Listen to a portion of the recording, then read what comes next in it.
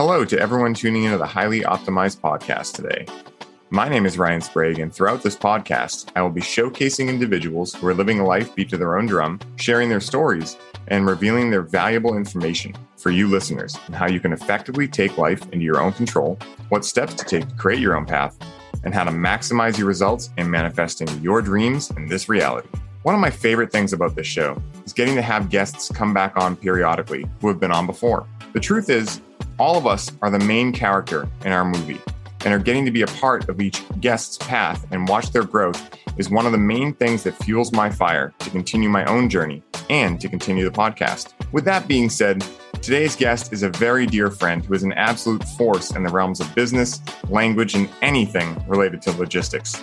Not only this, but she is the third leg of the tripod that is Enlifted. As many of you know, Enlifted is one of the programs I went through that allowed me to make massive shifts in my life in a very short amount of time. This is because Enlifted is so much more than just a program. It's a community, and a damn good one at that. As our guest today and I will be discussing, community is the number one aspect to shifting your state of being, as you truly are the collection of the 5 people you spend the most time with. So without further ado, please help me in welcoming Miss Kimberly Kesting back onto the show. Kim, what's up? Hi, Ryan. Such a lovely intro, as always. Thank you. Well, I had to come correct, especially considering it's you and considering that I've had you on before. I wanted to make sure I changed the intro up enough to bring it full circle into what you've been doing recently with Enlifted. You're moving to Virginia tomorrow, which is amazing. We can get into that too. And so I'd love if, you could bring us up to date on what the last 6 to 9 months have been since you've been on, like I mentioned before, you've been in Enlifted now. You become a member of that. And I'd love to hear about what that's done for you and how being able to run the Tuesday Night Lives and, really interact with the community has helped you as an individual with your with life moving forward, all of these types of things. Yeah, absolutely. So since our last show, which was a lot of fun, we talked a lot about food and health coaching, and that's what my background is in coaching. And I came across Enlifted and Mark England through my desire to become a better coach. What I got from that was I always understood that I wanted to work with, beyond working with my own clients, I wanted to help train other coaches. And I wanted to be able to scale up in a way in my own business and impact and influence to be able to shift more minds and impact more people. So if I teach 10 coaches, those coaches teach 10 clients. Now I've taught 100, right? We get that scale perspective. So I started working with the Enlifted team. Now I think by the time that we did the last interview, I was just getting started with them, or I had been doing a little bit of work with them. And since then, I've joined that team full time. And my sole mission right now in life is not my sole mission. Like one of my biggest professional missions is to educate people and coaches specifically on how to use the power of words and language to unravel some of the day-to-day stress that our clients experience, drop into a space of where they can be the creator of their own life, creator of their own reality, and all focused around words and language. So with Enlifted, we are leading a coaching certification. We're talking about scaling that business out into a business-to-business side. We're talking about a product that would be just solely for personal development. And it's really exciting to see our community grow because we have almost 200 coaches certified at this point. They're all rad, right? Yourself being one of them. Certifiable. And we really pride ourselves on our community. We pride ourselves on the type of people that, and that we attract, but that attract us too, right? This is like a very reciprocal relationship when coaches come to learn the power of words, breath, story, and integrating that into their coaching practice. What we're finding is, and what we want to see and what we're excited to see is that those coaches are already experts at what they do. They're already super skilled in the realm of health, fitness, life coaching, business coaching, whatever their style of coaching is. They've got this awesome, rad professional skill set. They have this heart-centered way of them. They want to really help people, influence people, and they just want to get better at it. So they're learning the tools of words, story, and breath to enhance what it is that they already do. So I personally, in this mission, it's been phenomenal for me to connect with all of these pros and learn from them professionally learn from them personally, and then be uplifted by them, right? Be able to have them reflect to me my role as a leader, my role as we joke and we call the the queen thing. It's literally like, I'm like, oh my God, like I didn't ask for this title, but I'll accept it. It's like, it's nice to be in this place to understand that I can bring people together in this community and I can support them and being better at what they do. And even when I was in my health coaching business, I would say, like, I was like, the goal for me to teach you about food and nutrition is so that you can go out and be better at what you do professionally, go out and be a better person in your relationships and your family. So to me, this is just like next layer of that, the next iteration of that. And it's really exciting because, as we know, this work is really powerful. Yeah.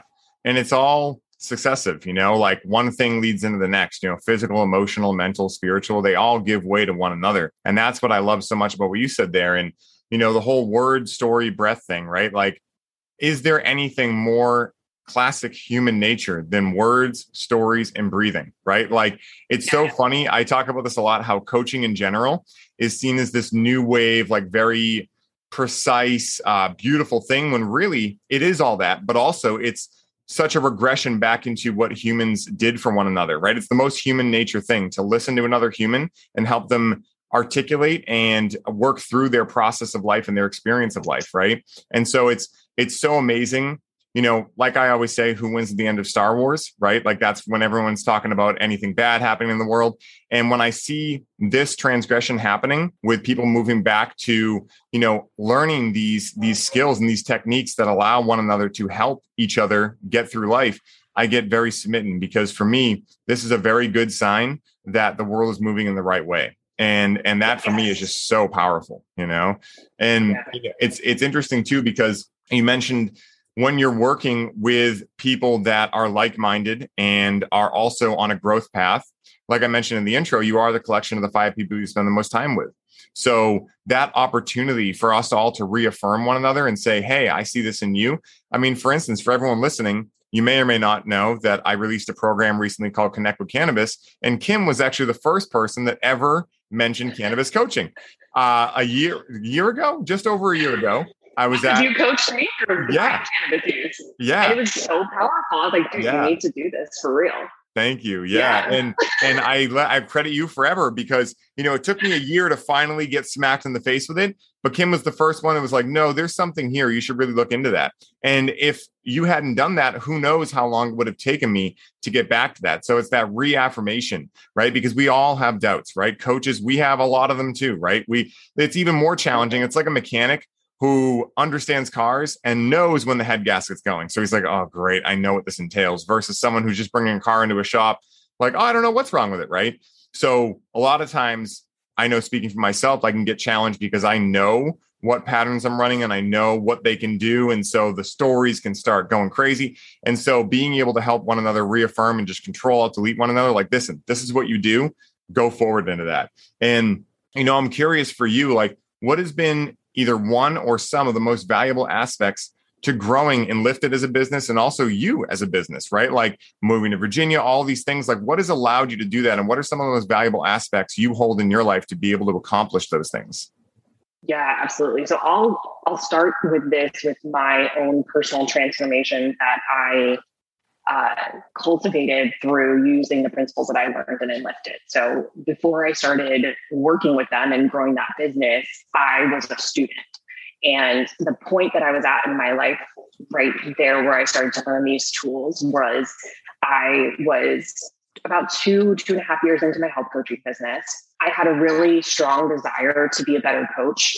I was doing a great job at it, and I was overwhelmed by it because there was a lot that I felt a little bit like an imposter at points, because I had stories from other people that were projected onto me about what I should or shouldn't be doing. I had a lot of stories running in the background of my programming from leaving a corporate job to go into health coaching. I felt insecure and unstable in being an entrepreneur, even though I was really confident that I could make it work. There was still a lot of this imposter that was happening underneath that. And then there was this element of I strived to be a leader in the health and fitness industry.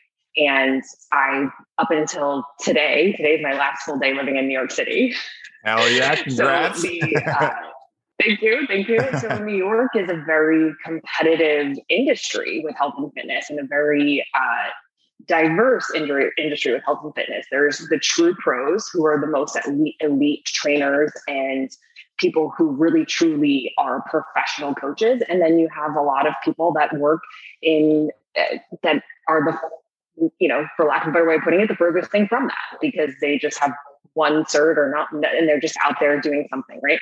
So there's the full scale of what you could be as a coach, and how you could really impact people. And I was striving to be one of the greats. I am striving to be one of the greats, right? Like that's where my vision had been. And when I decided to switch gears into health coaching and leave a secure corporate job that was going to pay me a salary and benefits, and then decide to become an entrepreneur and become solely responsible for my income and my well-being and my, way of life, that was a huge shift that was really difficult for me to make, that I didn't have 100% support in. So that experience, right, even though I did it and I was 2.5 years into this coaching business, I still had that story running in the background. So there was a lot that I needed to clean up personally to be able to step into like my true next level of being pro and to like scale up in my business. So what Enlifted taught me was get those stories down on paper, recognize where I'm talking myself out of opportunity, and start to understand that I can create a different reality and reframe with a few translations, inserting a few breaths. The biggest thing, you and I can relate on this totally, rate of speech, right? Yes. Mark was like, you need to slow down. Yeah, I feel attacked. Like it was like, I was speaking so fast, and how fast was my mind moving if my speech was that fast? So there was a lot that was wound up in me. And again, living in New York City, let's talk about the external stresses. Let's talk about the environment. I needed to come down and breathe, get my breath low and slow. So through this process of becoming Enlifted certified and number one, like right-sized myself, because it was also in the very beginning of the pandemic. Personally, I was going through some transitions with relationships, and there was a lot that was clouding my business side. So what I was able to do was like work through all that personally, which like I thought I was enrolling in a certification that was going to help me professionally. What I didn't recognize at the time was like, it 1000% did. It helped me professionally too. But what I didn't realize was like what Mark was so good at is like, we need to clear up your shit before you can go and apply these tools with other people. So I cleared out all these stories. I cleared out a lot of reframed my beliefs, reaffirmed myself. And it's like, no, like I'm absolutely going to do this. And through that process, right, of connecting with like-minded people while I'm doing that, who are all on this similar trajectory of me, as like wanting to be, some of the great leaders in health and fitness or in other industries within coaching, I was receiving a lot of reflections back to me that I was amongst my peers, right? Versus feeling like an imposter amongst people that were clearly more established than me, people I had listened to on podcasts, people I had looked up to and admired. Now were looking at me and saying, girl, you really got something here, and like, keep going. So that community aspect really allowed me to say, oh, great. Okay. Now I can grow from here. I can level up from here. And part of what my background was prior to, in this health coaching vein was like, I started a blog on Instagram. I was like an avid social media user, and I had worked with other companies doing social media management. And so at that time, Mark and Adam were looking for somebody to, they're like, hey, we need somebody to do Instagram because we don't want to. We don't want to do it. We need to hire somebody. So Mark knew that I had done this before, and he connected me with Adam and brought me on board to support them in that. And in that journey, what ended up happening was that the natural evolution of me sharing with them as a reflection of the client, also as I'm like, hey, you guys can really scale and grow this business. You need more than just Instagram. We're going to talk full scale marketing. We're going to talk lead generation. We're going to talk, how do we connect people back to get more people into this? Because one, it really works. And two, like, we just need more. We need more coaches with this skill set. We need more people who know how to do this, because it really helps enact real change for clients. So that's a long-winded way of the journey of how I ended up joining the team. And what made it easy for me to say yes to was I had that vision of myself leading coaches, teaching coaches, scaling within the coaching field, becoming a leader of coaches versus just coaching myself. So eventually what I did was I transitioned out of, I was managing a boutique rowing studio called Row House in Brooklyn. I transitioned out of that job, took on and lifted full time, let go of a lot, not let go, but like completed my nutrition coaching clients, wasn't looking for new clients in that realm. And since then, that has been the journey of really getting from the start to now. And I really believe in this work. I really enjoy this work. And my business brain gets to have a lot of fun with visioning what it's going to grow into and how we're going to get more people on board. And then it's super enjoyable to see the coaches that come in that work with us, and then the great work that they're doing as a result of having a very similar transformation to what I had, which was just learning to believe in themselves and then having more effective tools to coach with. Yeah, there was so many amazing gems in what you just said. And I took some notes. And, the first thing that I heard you mention was the whole feeling of being an imposter, right? And this is something that I am so excited to chat about, because I imagine for many people listening, you fall into the exact same roles that Kim and I have, where you start doing something, especially something in an entrepreneurial way or something that's self-development wise. And your story, your inner critic is running heavy, right? Saying like, okay, you should be doing more, you should be doing this, yada, yada, right? And I remember I went to Training Camp for the Soul this year, the retreat, and there were some exercises that the guys did where basically we would stand in a circle. And the first one was everyone was silent, and you had to just walk towards each other and put a hand on someone that you admired. And then you had to square up with them and stare them right in the eyes and tell them what you admired about them. And then the next one was you had to then put your hand on a man you felt intimidated by, right? And then you had to put your hand on the man you felt tension with, right? And you had to just say it, right? Maybe you had no idea, right? Most of us didn't even know each other. So it was more of just a feeling, right? These kind of things. And I was shocked because 2 people put their hands on me for intimidation. And I'm like the funniest, silliest guy ever. So like for me, I was like, this is interesting. And when they squared up with me, they were like, you're doing these things with the podcast and you're crushing it and you're doing all these things. And that was the first time I was like, whoa, I guess I am crushing it. Take out the guess. I'm crushing it, right? Like, and so it's funny how even doing all the work we do, those stories that frame us as the imposter can still get put into our frame of reference. And without understanding that, I mean, think about it. Even the top level people, we know how many people are miserable and have millions of dollars, right? So it's like, why are they miserable? Well, it's obviously not the money aspect, right? It's not the security aspect. It's not, food, water, those types of things. It's more than likely something psychology wise or psychologically wise. And that's why like this frame of work, getting these stories out on paper, having someone that you can do a one-on-one with or a group program with that can actually help you work through these things is the most valuable thing, period. And I'll go out on a limb and say that, because what you said personally, you were mentioning that, it did help you in business, of course, but there's something even stronger. And that's something I'd love to dive into, because whatever we do business wise, it's like a top down effect. We have to take care, similar to Maslow's hierarchy of needs. We need to take care of the personal stuff first, the emotion, the mental, and the spiritual side, before we can actually have the physical side and go out and do things, right? And so without getting like super far into a wormhole here, basically what I mean is that if you're only going after things to help you in business, you're going to end up miserable. And I know that because I've done that, and I've worked with countless clients who have had that same issue. Especially I find it in men. We go out, we crush things, we do all the provider stuff and all this stuff, and we still end up miserable because we can't live with ourselves at the end of the day. So whatever we do for us personally automatically equals anything else, business, relationships, etc. And I'm curious, because that path that you just laid out, that was you going from something that I imagine your mind felt secure with, right? Okay, there's a job, there's benefits, even the wording there's benefits, right? Like it's funny how this language thing, really is a deep, deep rabbit hole you can go down, but I digress. But what I mean is that I imagine there was a part where your heart clicked on and said, you know what, this new thing might not make the most logical sense, and I'm going to go for it anyways because I feel it's true. And I'm curious, I'd love to hear your advice for anyone listening who's currently in that realm, right? Where they maybe have a good job, especially a corporate job, and they don't love it, right? They're okay with it. Maybe they don't hate it, right? That's probably why they're still there, but they're feeling a calling and they're not sure how to make that leap.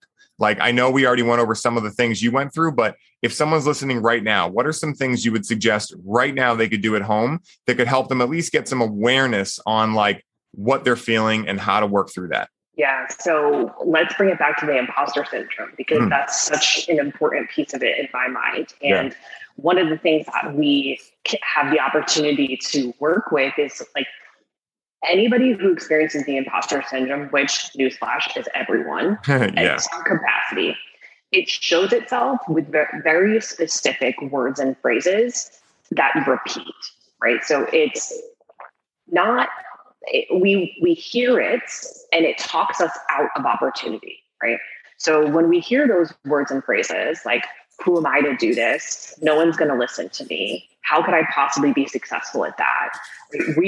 Those are the things, like those same phrases will repeat and repeat and repeat in your own brain that are going to say, you know, one of the things for me was like, I'm not educated enough to be a coach. That's not even true, Ryan. That's not true. I'm like highly educated. I have a lot of experience. I'm a nerd for information. Like I was researching and learning and developing, or I'm not smart enough to grow my own business or to be my own boss, right?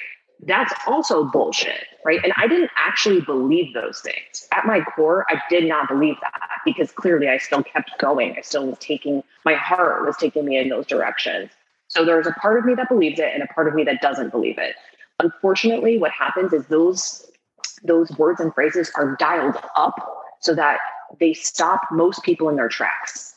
And what we want to do is we want to turn the volume down on the voice that tells us we can't and that we shouldn't, and gives us all these reasons why we should be talked out of the opportunity. And we want to turn the volume up on the voice that's telling us, you can do this, you can step into this, right? And it's the first step of it is to put those words and phrases down on paper. Because if you do that, now you can externalize them. Now you can look at, you can say, how every time, who am I to be a coach, right? That's one that we work with coaches with and Lifted constantly.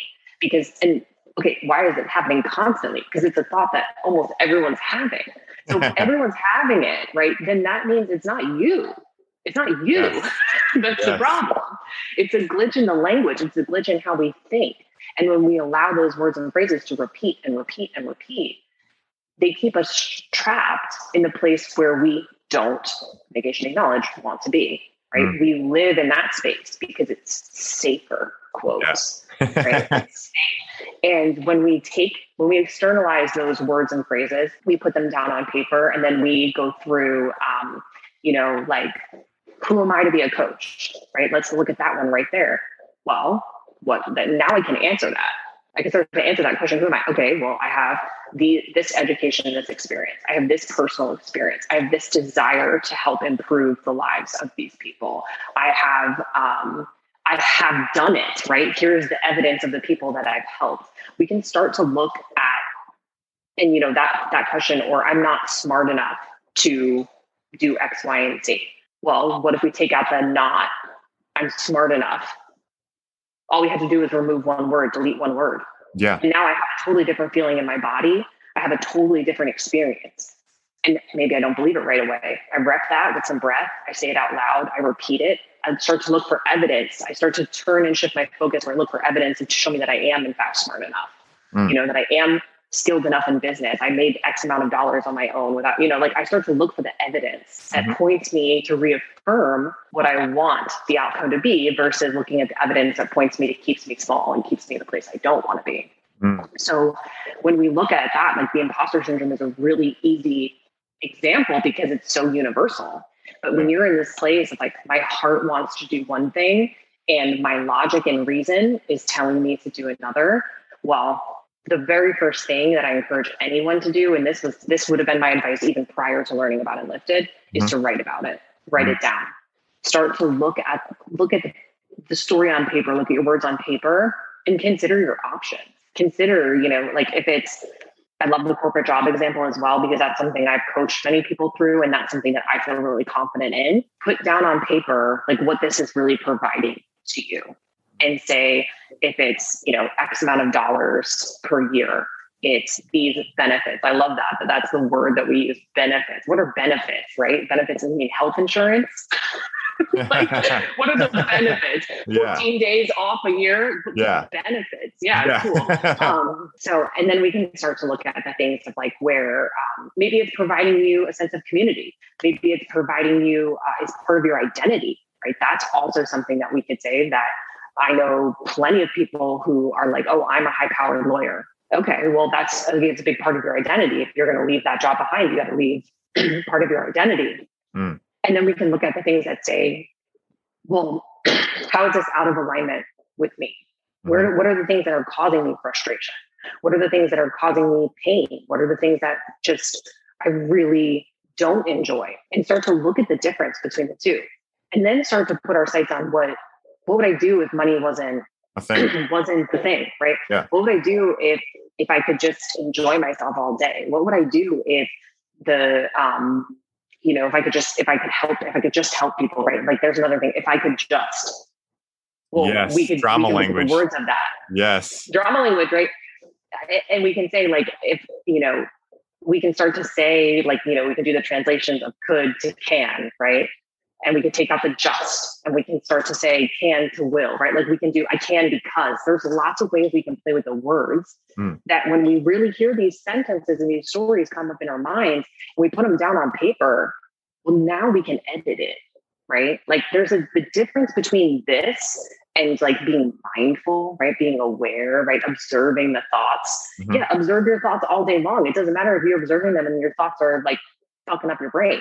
Yeah. Like if you don't want to just observe that. Yeah. Right. Like if somebody's being attacked on the street, right. You don't want to just sit back and observe and be aware of it. You want to step in and do something. Yes. So you're attacking yourself in your own brain.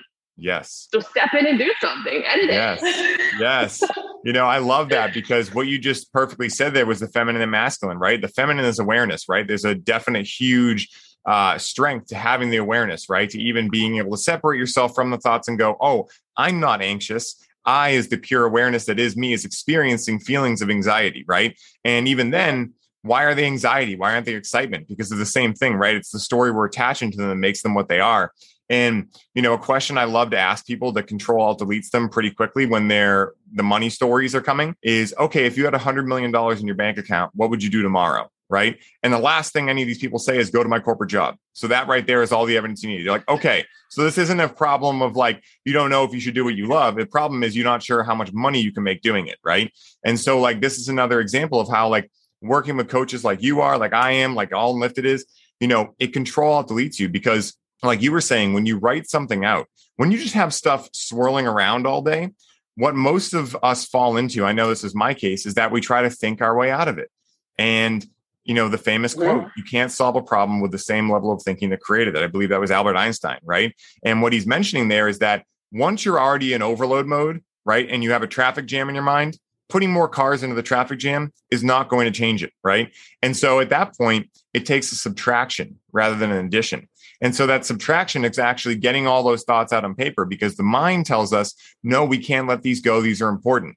So you have your cake and eat it too. It's gluten-free, don't worry for anyone listening, but you have your cake and eat it too by getting it out on paper. So then the mind goes, okay, it's still there. We know it exists. We're not going to lose it. Now we don't have to focus on it, right? And then when you actually look into it, like you were saying, you can actually look into like, that question, who am I to be a coach, right? You might ask yourself that question typically, or someone listening might ask themselves that question like, who am I to be a coach, right? But when you actually write it out on paper, you're like, yeah, who am I to be a coach, right? And then you can actually start listing out all the evidence like you were talking about and be like, oh, that's who I am to be a coach. Like that's why I'm a coach, right? And this is like, I love these kind of like mental jujitsu type games because I know both of us are very heavy on mind games with ourselves, right? Like, and what I mean by mind games is that our minds enjoy going to the gym, right? Like we enjoy intellect, we enjoy knowledge, we enjoy these things, right? But the challenge is that, like the Bible talked about when it said, when you eat from the fruit of the tree of knowledge, you pretty much everything goes to hell. What they meant by that is when our brains started going more left brain, we started identifying with only intellect and things. And I believe it's a Carl Jung quote who says intellectualism is a common cover up for fear of direct experience, right? And you think about how many people are hiding behind their PhDs, aka piled higher and deeper, and they don't really actually have a lot of the real world experience.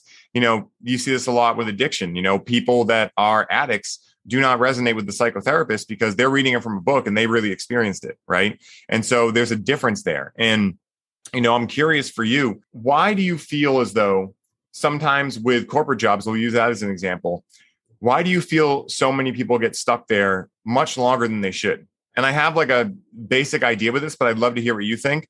My theory on this is that their pain point isn't high enough yet, right? Maybe they're not like miserable there, but they just kind of like it. And so the second part of this question is, depending on what your theory is, what are some ways that someone listening might be able to actually identify what their pain points are so they can realize how big of a deal it is that they want to get out of there and do what they need to do with their life, for their heart? Yeah. So I believe the reason is perceived safety. So not actual safety, not actual security, perceived safety and security. So, or comfort, which is the same thing. Yeah, they're kind of one and the same. Safety and comfort is very similar. And I could use this example for a corporate job. I could use this example with a weight loss journey. I could use this example with leaving a relationship. Like, anything that feels safe and secure and comfortable.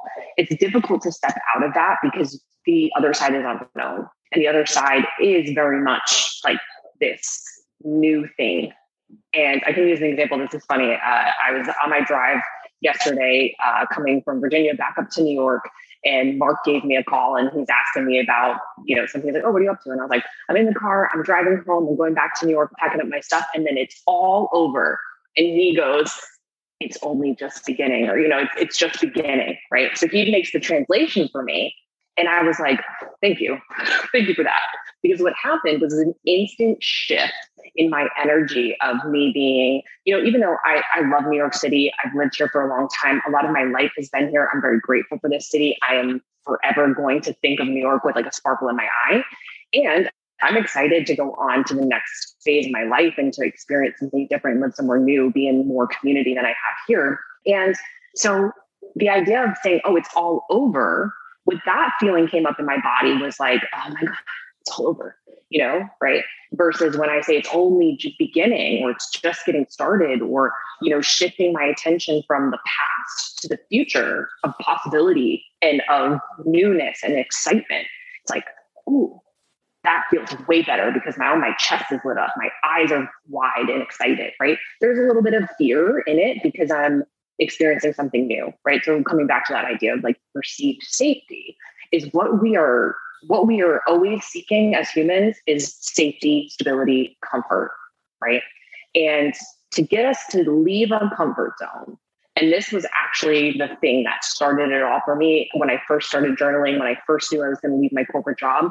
Literally, my very first journal, it's like on the front page says, "Life begins at the edge of your comfort zone." And it was that experience of exactly how you described, moving from the thinking and the rational and the logical side and dropping into the feeling. Because what I knew to be true was that I did not enjoy my everyday life experience. I didn't waking up to get to work at a specific time. I was usually late. I didn't like sitting at a desk all day, of course. Yeah. my rebellious side being like, I'm going to show up late and I'm going to leave early because I don't want to be here. And that's my mark of that, right? Yes. And so it was the idea of like, I conformed as much as I needed to, and I rebelled against it. And what I could feel was that tension in my body, that tension in my heart, the tension in me being like, I don't want to do this. I don't like this. I don't want this. It's not satisfying and fulfilling to me. And then my paycheck would hit my account every 2 weeks. And I'd be like, "Oh, it's all right. We're good here." Yeah. Right. It's like, but what I was using that money for was to then go numb in the bar, go numb in the shopping malls, go numb with travel and experiences that were, even travel was numbing for me because it was, let me get out of this place. Let me go experience something new and different just so I don't have to experience what I experienced. Yeah. that's not cool. Like, I want to go spend money on food and alcohol to be alive and to enjoy and to connect, right? I want to go spend money in the mall because I feel great about what I'm buying and I'm excited to purchase this. I want to go travel and have my eyes like and my heart open and expanded. There's no part of me that wants to go do that to just escape something else. And so what eventually led me to the place of being able to get over that fear of safety and stability was pain, right? Like, I literally, the day that I quit my job, I was livid. Like, I had almost one of those like flip the table and leave moments. Hell yeah. We're so alike, Kim. I just want to say that. I know. And so it was like, I had that experience where I just was like, I was looking around. I was actually in an all company meeting. There was 1,000 people in a giant convention room and in the middle of Midtown Manhattan. And I showed up that late, didn't want to sit with my team. I saw this whole thing play out where they were celebrating my manager, who I thought was a total idiot and like had never done anything of significance with his life. And I was just like, this will never be me. I'm not doing this. I immediately went back to work, emailed my HR team, and was like, I need to speak to someone immediately. Like, I'm done here. Yeah. And that was it. And that was the beginning and the end. And it was scary as anything. I will never forget that day. Like, I will always remember it. Translation, I will always remember that day because of how significant it was for me and how empowering it was. And I just kept telling myself that I was brave and that I was following my heart and that I could focus on where I was going and let all of that go. And so the pain point for a lot of people that gets them out of that safety, stability, security, here's another kicker, right? It may not even be at your doing, right? That pain may not come at your own hand. You could get laid off. You could get fired. Your boyfriend could leave you, like you could become ill. You could have, like, there could be a punch to the face that has nothing to do with what you wanted and everything to do with what the outside world was going to create a change for you with. And so this perceived safety is a lie, right? And something that this is interesting. I was listening to your episode recently with David Shepcliffe, where he was talking about, and he brings God into this equation, which I loved. Yes. Because that was the thing that I was like, yeah, if you really there's no need for safety and security and stability if you have a belief in God. Yes. And you have a belief in something higher than yourself, because that's your safety, stability, security, right? And like us psychonauts over here, we know that experience. We know what that is. Yes. So like when you really step outside of yourself like that, and you're able to see all of that, and you become aware of the fact that this program I'm running about safety, stability, comfort, it's all an illusion. And I can create this is where I'll bring in the words and language. I create my own safety, stability, comfort within myself, within my heart, by breathing, by connecting to my body, and by recognizing my consciousness and my God, right? The God that lives within me, that is me. Yeah. And you can start working those translations. And you can start to become you can start to just click, like, I am God. Yes. We all are. Yes.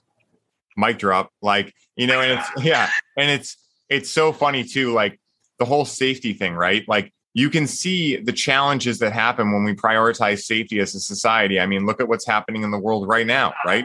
One of the main reasons I imagine you're leaving New York, right? I don't want to have to put an experimental thing in my body. Yeah, I don't want to have. I would be very clear about that. The reason I'm leaving New York is because of the politics that are happening here around the COVID vaccine. Absolutely. Yeah. It's ridiculous, and it's so funny because I find many people getting sucked into this, and we won't go deep into this rabbit hole, but it's very interesting how, I know a lot of very intellectually smart people that are doubling down on this, and they're trusting the same companies that have time and time again shown their true colors, right? And I'm sorry, but those kind of companies don't just change overnight, right? And do I know, quote unquote, what's going on here? No, I absolutely do not. No one knows what's going on, right? But do I have a feeling inside of me that feels very uneasy about this? Yes. And have I had enough life experience to realize that anytime I do not listen to a feeling, I get bit? Yes, absolutely. And so, Aubrey Marcus had a guy on, I forget his name, amazing episode. And they were talking about this, and they were talking about like, okay, Kim, so this is the same example he gave Aubrey. He's like, so if I told you that I could extend 5 years in your life, guaranteed, right? You'd live an extra 5 years, but you could never see another person. You could never dance with another person. You could never enjoy music with another person. You could never eat a meal with another person. You'd have to be alone the rest of your life in the middle of nowhere. Would you take that deal? Would you add 5 years onto your life? Exactly. And so like we're in that scenario, right? We're quote unquote safer, right? We might live 5 years longer, but at what cost? And that's the big thing that no one's talking about here is how much is depression on the rise? How much is anxiety on the rise? How much are people feeling completely helpless? How much is loneliness becoming a thing, right? I mean, men over the age of 40, I don't know the women's stats, I imagine it's very similar, but men over the age of 40 have on average 0 people they can reach out to when shit gets rough. And so I've looked into this and this is just my own theory, but I've been asking myself, like, what is the limiting belief here centered around this whole thing that's happening and why so many people are like hopping onto it? And my best guess is that a lot of people are unconsciously believing that if they're safe enough, they'll escape death. Right. And so I was going to say, I exactly. And what this leads me into is my absolute favorite topic to talk about, which is quality of life. Yes. So I really believe, and this ties in, this is why I believe in health coaching as deeply as I do. This is why I believe in language coaching as deeply as I do. And this is why I believe in living in the moment. There is only interested in living a high quality of life, right? Like that's what I'm in pursuit of. I'm in pursuit of the best quality of life that I can create for myself. Yes. I am interested in supporting other people to create a great quality of life for themselves. And I am really like focused on the fact that if I can live a great quality of life right now for the next 10 minutes, for the next 10 days, for the next 10 years, whatever is my time span that I am gifted this life, I want it to be good and I want it to be fulfilling and I want it to feel great. So I'm going to eat the best quality foods I can eat. I'm going to hydrate. I'm going to have a spiritual connection, right? I'm going to take time to meditate. I'm going to take time to connect to my divine.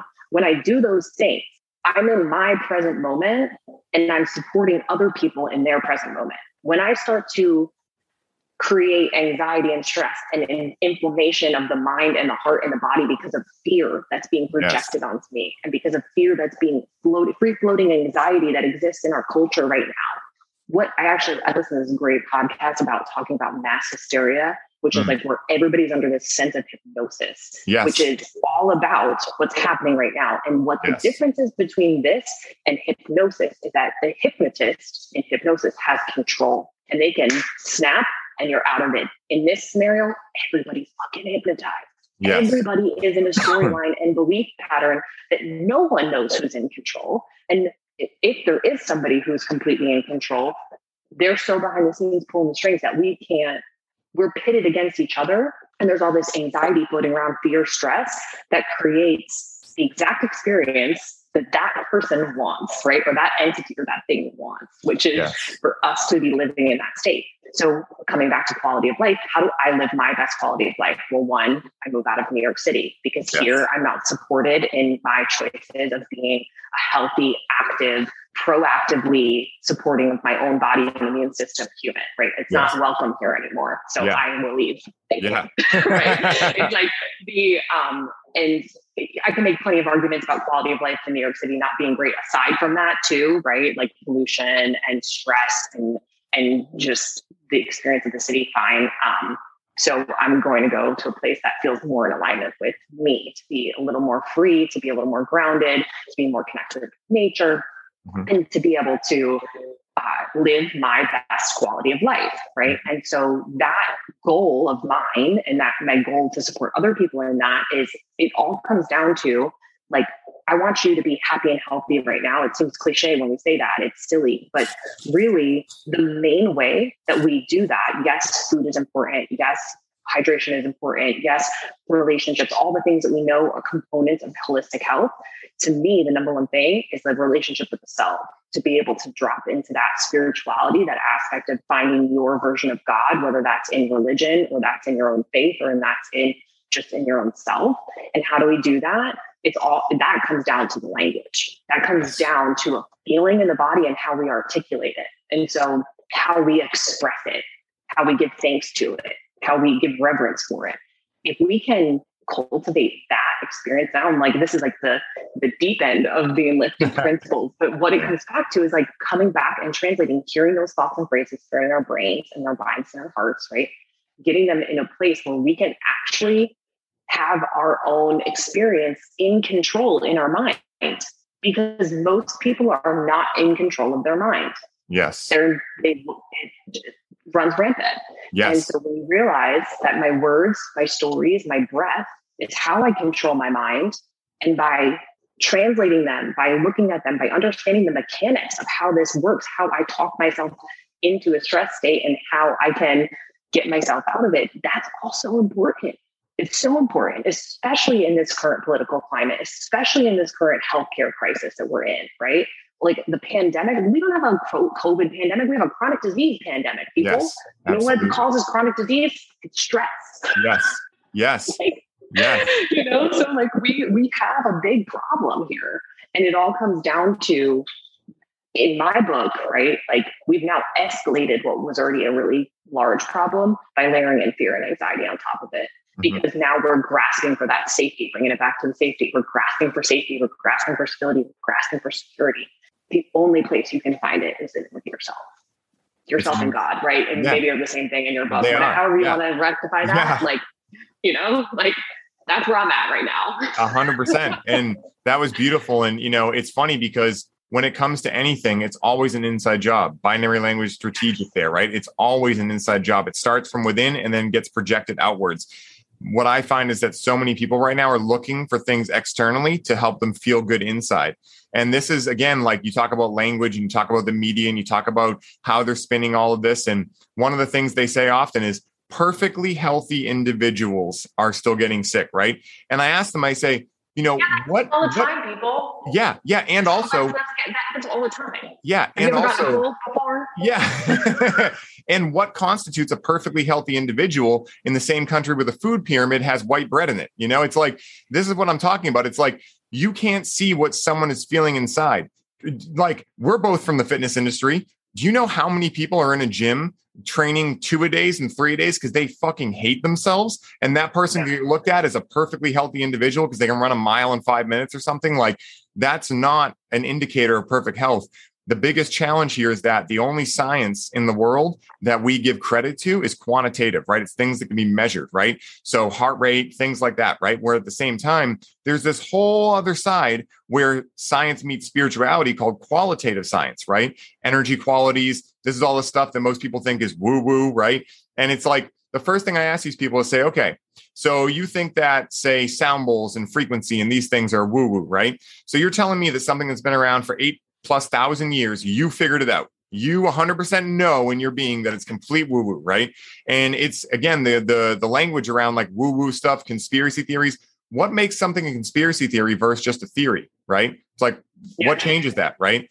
Now, also, one of the things that I wrote down too is that people are on a massive scale, people, especially in the Western world, people are unaware of the nature of the mind. They have no idea what the mind is.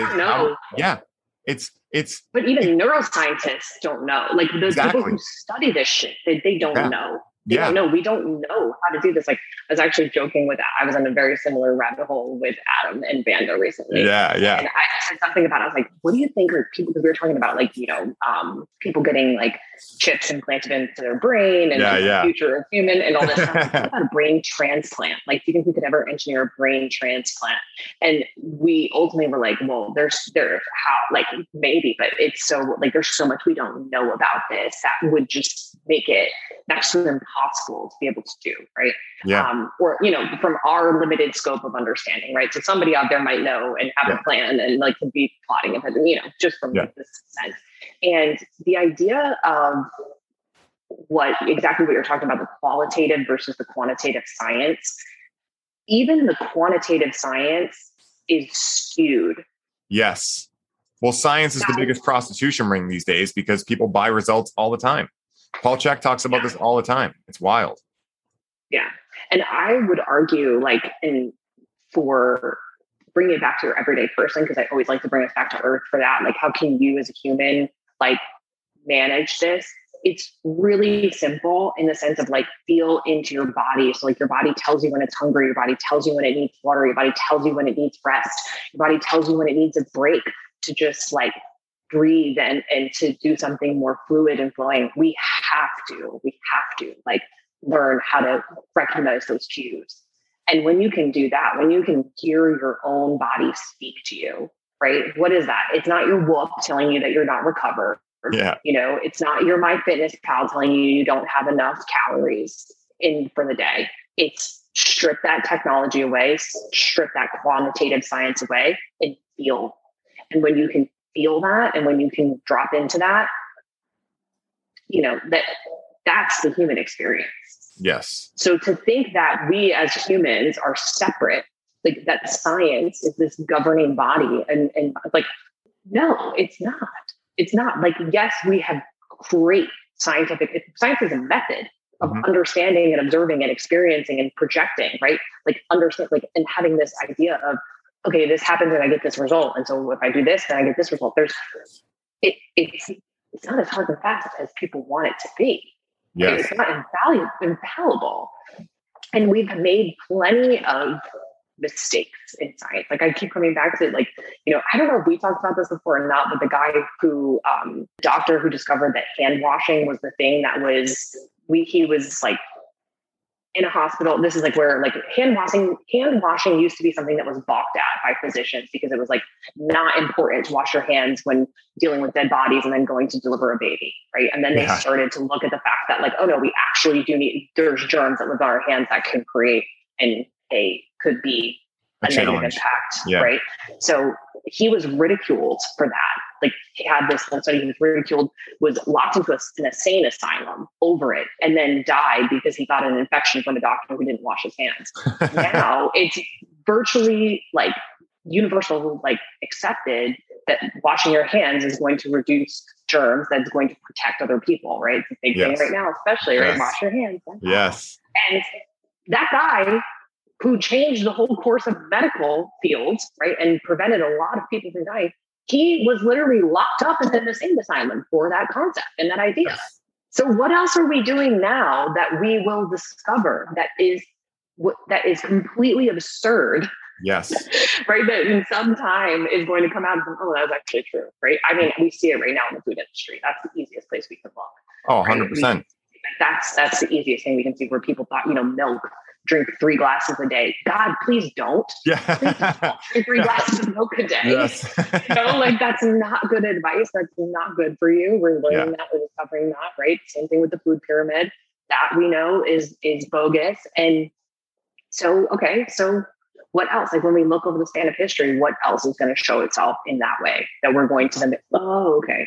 Because science is only as good as the human mind that. Yes. You know, it's so funny you brought that up, because one of the funniest things about science is that people forget that the people that do science are humans with an ego as well, right? And so say if someone works their entire life and they're like a grand level scientist, whatever, senior scientist, whatever the right terminology is, but say they're the senior scientist, right? And their whole life's work has been around this one subject, right? Let's use your example. Their whole life's work is around that you don't need to wash your hands, there's no germs there, right?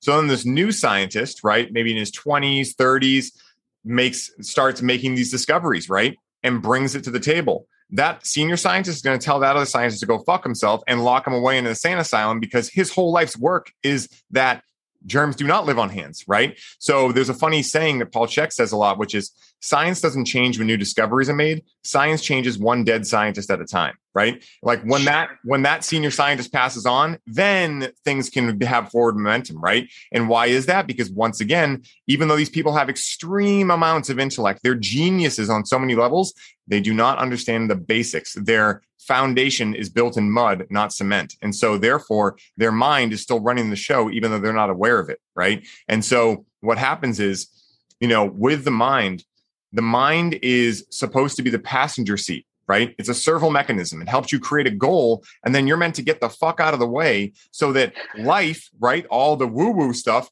can help make it happen, right? Law of attraction, all of these things that we know now have a lot of clear science, right, once again, around them.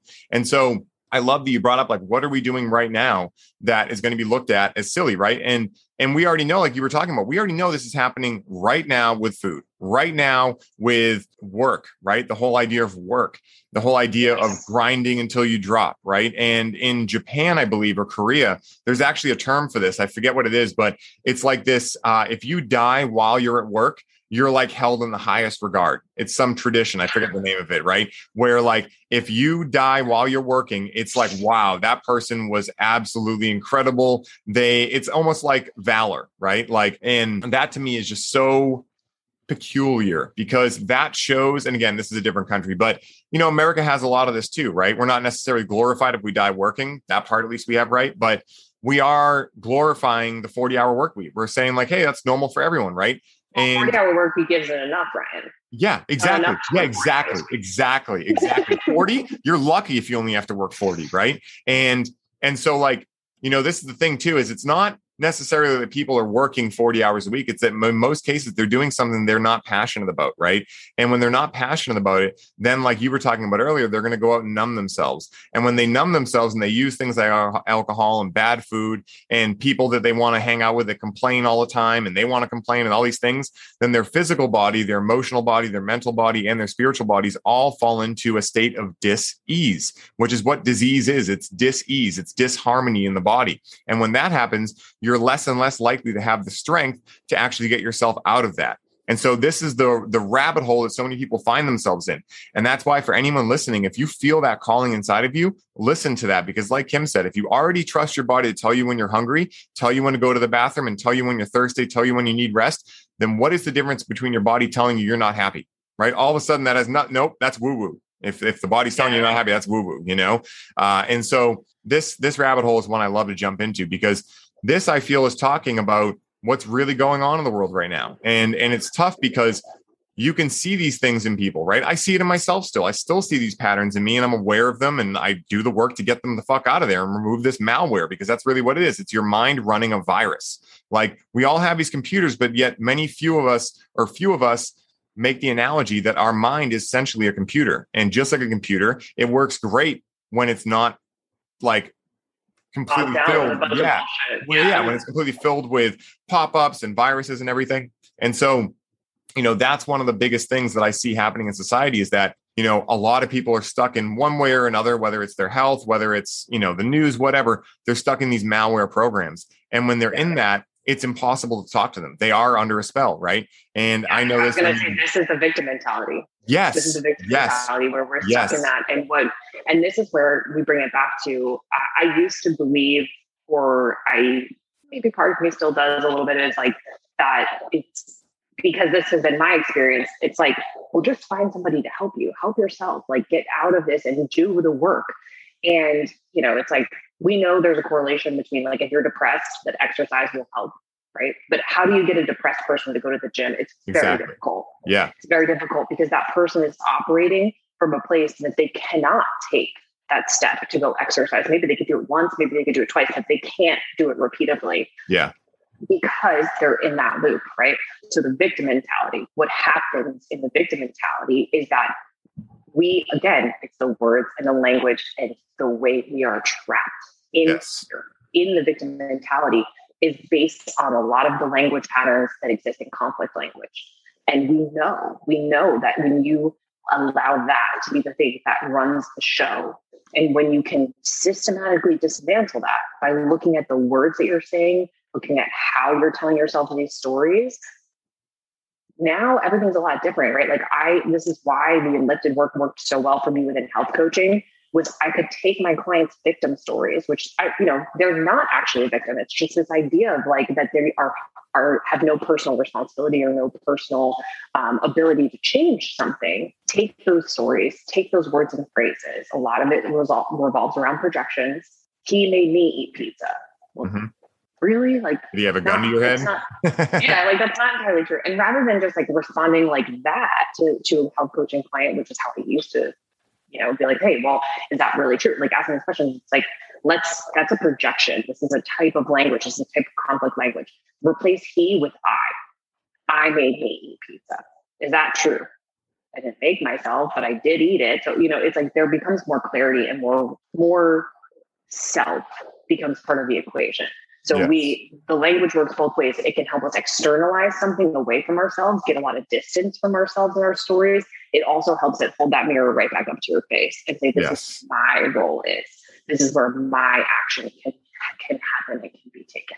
And so when we have, rampant victim mentality, right? Which is that you are the victim of circumstances outside of yourself, even in the absence of clear evidence, right? Even if we do not have any evidence that's existing, we still feel that way. Or we notice that our words are talking us into that state. Well, how, again, the depressed person, like we know that if they just get on the Peloton, like they're going to feel better.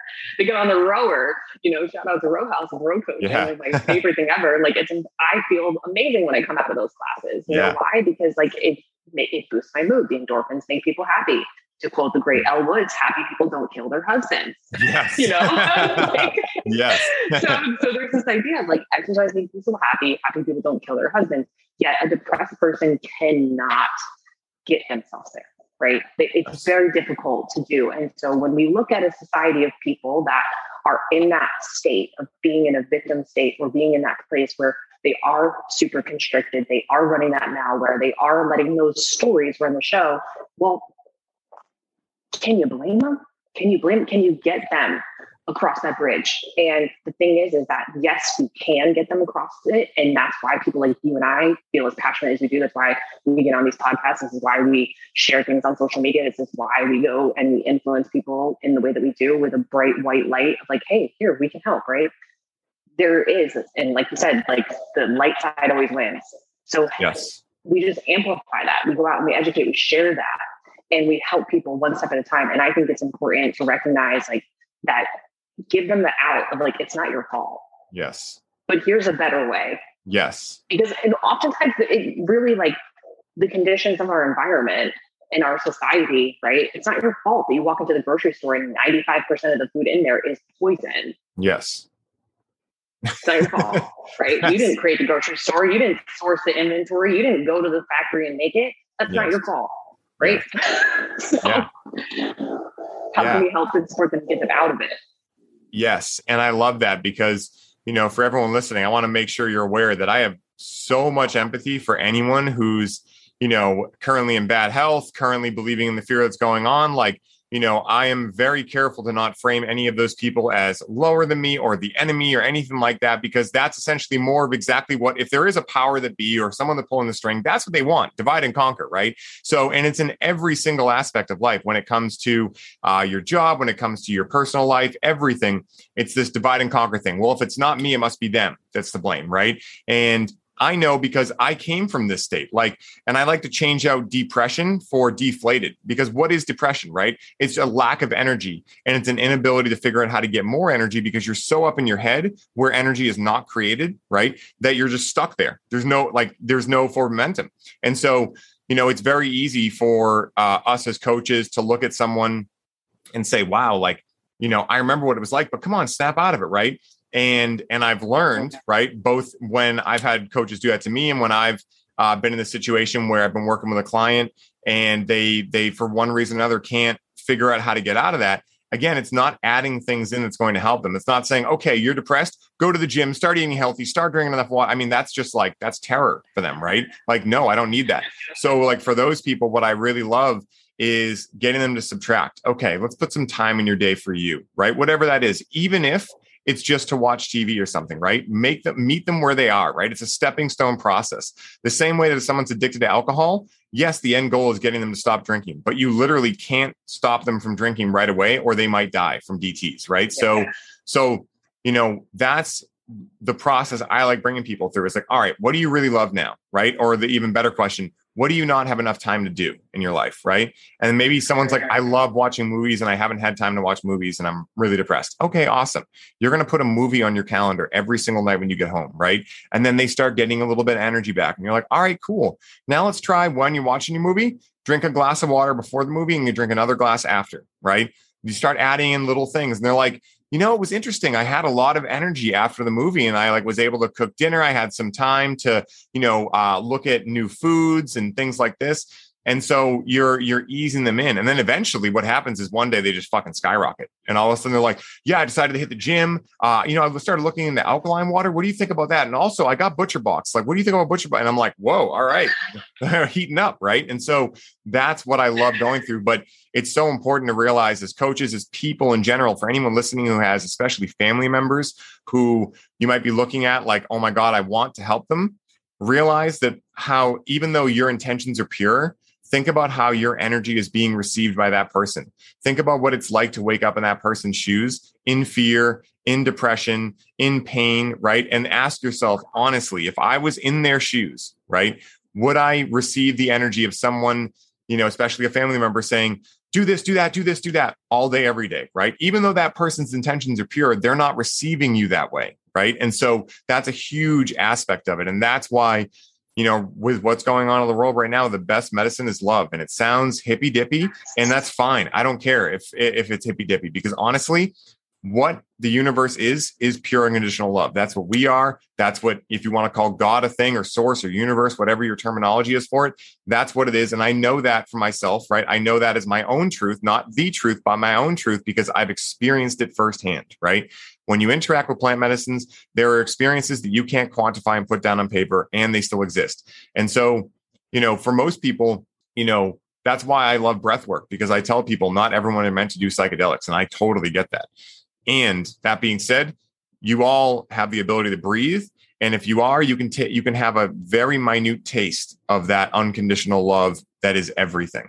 And that's the best medicine for the world right now. And, for anyone listening, wondering what you can do right now to help the world continue to up level, it's just come with compassion, come with empathy, come from gratitude, come from forgiveness, and come from love, because those are the highest states of being a human being can reach. And if you vibrate at that level, people are going to just feel better around you. They're not going to necessarily know why. It doesn't come from your doing. It comes from your being. And that's the biggest lesson I've learned in the past 2 years, is that it's not more certifications or more, degrees or more hours at work that are going to help me help the world. It's me allowing myself to have time to relax, to have time to fill my battery. So when I go out in the world and someone might trigger me, I realize that says much more about them than me. And I show up with compassion. As much as I can. No one's perfect, but as much as you can, show up with compassion, because if you show up like, fuck you, it's just going to be a back and forth. And I wanted to touch on one thing real quick too, that you talked about victim mentality and, this whole thing happening in New York right now. You could have easily looked at that as like, fuck, this sucks. New York sucks. They're doing this to me. But in the way you looked at it was like, wow, I guess it's time for me to move to Richmond. Awesome. My adventure continues. Right. And so with everything going on in the world, I truly believe this is the best time ever. And I truly believe that all of this that's happening is for an amazing, amazing reason. And so for anyone listening, whatever you choose to believe, just choose to believe it's happening for you, because at least then the power is left in you. When you believe things are happening to you, it might seem better in the moment because you're like, oh, your example, he made me eat pizza, so you're not to blame. But what are you doing? You're also giving away all your power. And where your power is where your whole entire reason for living is. So I wanted to mention that. Yeah, exactly. I mean, I agree with everything you just said. And the ability to recognize and to shift from the state of being in the victim state into what I would call like the hero's mindset is really, again, it comes back to learning the language patterns. Because once you become aware of like the victim story that's running in you, once you become aware of the specific key words and phrases that are keeping you stuck there, that are keeping you trapped there, you can edit those and you can shift. And what happens is literally a physical change in the body. I'll go back to this, like bringing and tying and leaving New York. My statement of it's all over versus Mark reframing to me, it's just beginning. Yes. There was a very distinct, different feeling that came with that phrase. Yes. And how many times a day are you saying something to yourself internally or externally to another person that is creating a feeling within the body? Everything you say creates a feeling, right? So if you're creating feelings that are very negative all the time, you're not going to feel good, right? Yeah. The news, very negative, right? You can get on social media if you are not cultivating a specific experience there, negative projections, fear, all of that exists out there. And by no means am I saying ignore it, right? I lived a phase of my life like that where I just ignored money. And it's true. Ignorance is bliss. It's true. And I prefer to be a little more in tune now. I prefer to see all the sides. I prefer to hear what people are saying, like rather than just saying like, oh, Fox News and CNN and this and that, that's bullshit. I'm like, no, let me watch that. Let me hear what they're saying. Let me understand, because there are people in the world that are looking at that as true. There are people in the world that are using that as their compass to navigate off of. All right. So let me have that empathy. That's the biggest thing, right? That's the empathy. It's like, let me understand. Let me have an open mind. Let me hear, right? And maybe there's going to be something on there that I hear that actually does change something within me. That's like, oh, all right, that's interesting.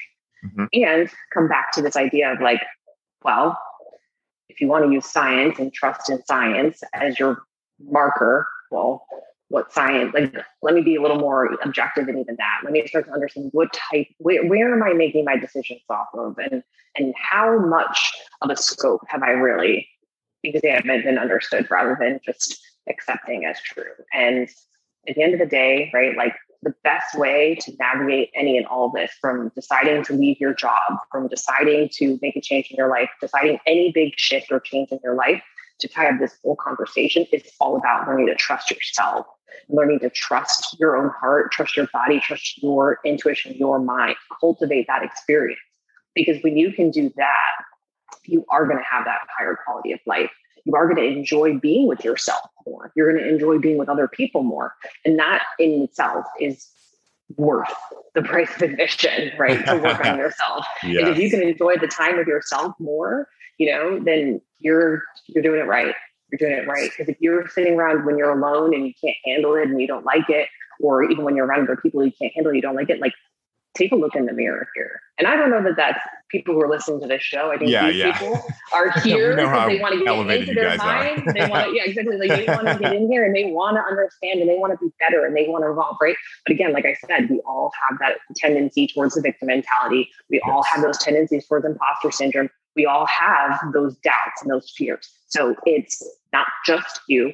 And it is, in fact, like, if you want to get really nerdy about it, and you want to look at the language patterns that's keeping you there, come talk to us at Enlifted. We are happy to free you from that. Yes. Put down what you're carrying and pick up what you want to carry, right?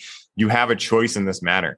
And, what you were saying perfectly, the analogy that came to me is, the universe speaks to me in analogies. And, it's like a savings account. These things don't happen overnight. But guys, the time is going to go by anyway.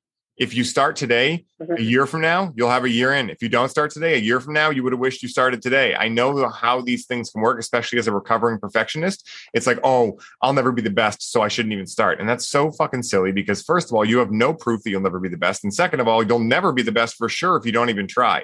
So just start getting into this stuff, even if it's just like, oh, I go on YouTube and I pick a random affirmation list and I listen to it. Even if you don't believe it, even if you think it's complete bullshit, just start trying it and see what happens, right? Start subtracting, start giving yourself more time to rest, to take walks, to go play. Like it's summer right now in most places anyway, and the end of summer. And like one of the best things that Alex and I do, my business partner, Alex, but for everyone else listening, one of the best things we do when we're together is we literally have jams, right? A can jam, right? And what we call that's actually a module in the program.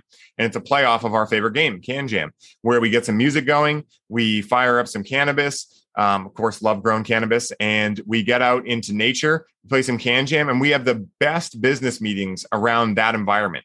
Right? The biggest downloads. I mean, our whole program was built around that setting, not in an office building, not in fucking dress pants, but on a goddamn like grass field in bare feet playing Can Jam. So it's like whatever allows you to feel more like you. Yeah. It's like, go do that, right? Like, look at the people getting the results you want. For anyone working a corporate job, look at your boss. Do you really want those results? Probably not, right? And results don't lie. No matter how much someone has a shiny car or an expensive house, they'll look beat if time is beating them. So find people that time is working with and they're working with time in a way where they're actually able to relax. If you're not able to relax, you're not really able to live. And so I love that. So Kim, This has been yeah. Yes. This has been an absolute blast getting to rehash a lot of the same things that, we chatted about at Lake House and go deeper in them and share them with the world. And I want to show the people, where can they connect with you? Where can they find you? Where can they find out more about Enlifted? If you know offhand when the next level 1 is starting, drop that for sure too. Level 1, guys, is life-changing. I don't need to say it again. It's life-changing. Just do it. So if you have any of that information, I'd love for you to relay it to everyone. Yeah, absolutely. So you can find me personally on Instagram at Kimberly.Kesting. You can find me. I'm the person behind the @Enlifted Coaches Instagram handle and our website, enlifted.me. And as mentioned, level 1, our next and final round of that certification for this year in 2021 starts on October 6th. And we've got, we're going to be running 2 groups of coaches through that course. It's 10 weeks. We go through, we dive deep into the language patterns. We dive deep into the imposter syndrome. We dive deep into the victim mentality. And we're going to teach you real skills on how to navigate coaching your clients to get them through the exact same things, right? Because what they're experiencing and what they're doing, what's blocking them is the same thing that you're experiencing. And so we're going to teach you those skills through for yourself. We'll teach you how to use them with your clients, and you get to be part of the dope community that how we met, right? And how we have connected and come to find some of our closest friends is all through this program and through this community. Because once you are free of your stories that keep you stuck, you're more free of that victim mentality, more free of that imposter syndrome. It's very easy to connect, and it's very easy to create really strong, lasting relationships with people who are on the exact same path that you are, right? And the continued connection and development that happens through that is my favorite part of what we're doing. My favorite part of like building this army of coaches to go out here and to really help, as a heart-centered coach myself, you're the biggest heart-centered coach I know. Don't be charged. Like as that person with that desire to really help improve people, help them move through this, like for themselves, regardless of the difficult world that's out there, you're going to have a massive support system. You're going to have a massive professional network. You're going to get the opportunity to connect and do collaborations together. And I mean, you and Alex met through Enlifted, correct? Yes. Yes. Yeah. See, there you go. You're going to have a new business partner. There's all those things. So I'm sitting on this podcast because of Enlifted. from having the confidence to do this. Yeah. Yeah. And so it's like, it's great to be a part of a community like that. And it's really great to learn those skills to apply in coaching. And we're really excited to eventually launch, like this is probably middle to back half of 2022 will be if you want to learn this and you're like, hey, I'm not a coach, we have a program we're going to come out with to do that with as well. And if you want to bring those skills within your team, we have a B2B, business to business side that we're working out. So we're really excited about how we're scaling this business and growing it. And I'm stoked to be a part of that team. That's beautiful. And Kim, I've already asked you this question once, so I'm going to change it slightly, right? But if someone listening could only make one change to highly optimize their why and purpose, what would Kimberly Kesting suggest that change be? So I always come back to this idea of why your why and your purpose. You have to get quiet and hear your own voice. For me, the best way to hear my own voice is through writing and through stream of conscious writing specifically. So rather than sitting down with a prompt or sitting down with something that's I'm going to answer this question, a practice that I have that I hold morning pages, 3 pages of stream of conscious writing is easily the most effective way that I have found to hear my own voice and to connect with my why and to connect back with what is coming through me as how to take action, how to navigate the world. And it may not come to you in the first time you do it. It may not come to you in the 50th time you do it, but I guarantee you, if you hold that practice of continuous journaling, continuous stream of conscious journaling, things are going to come up for you, come out onto the page that are going to blow your mind and are going to make you recognize in you, right? Because it's about hearing your own voice, hearing your own thoughts. And that's something that I know most people are very afraid to do. So sit down with your thoughts, sit down with your piece of paper, sit down with your pen, and let them come through and see what comes up. And if you can practice that and you can try that, you're going to find the answers to those questions. Oh yeah. Guys, you heard it first. The Queen of Unlifted has spoken. And when Kim hit me up about doing a round 2, I was beyond excited. If you guys and gals haven't noticed yet, I love talking. And so therefore, podcasting is a dream come true for me. That being said, there are certain people I could speak to for hours at length and continuously feel my battery being charged the whole way through. And Kim is absolutely one of those people. Kim is someone who, like I said in the intro, has inspired me to continue hammering and fall in love with the process. For everyone listening, I hope you are all lucky enough to have a Kim in your life. And if any of you don't and are curious about borrowing our Kim to work with, then please do yourselves all a favor and reach out to her to make that happen. The amount of freedom she can give you with language and business knowledge is, speaking from personal experience, liberating as hell. Kim, thank you so much for jumping back onto the show. And until next time, journey well, be well, and much love over to you. Namaste. Namaste. Much love back.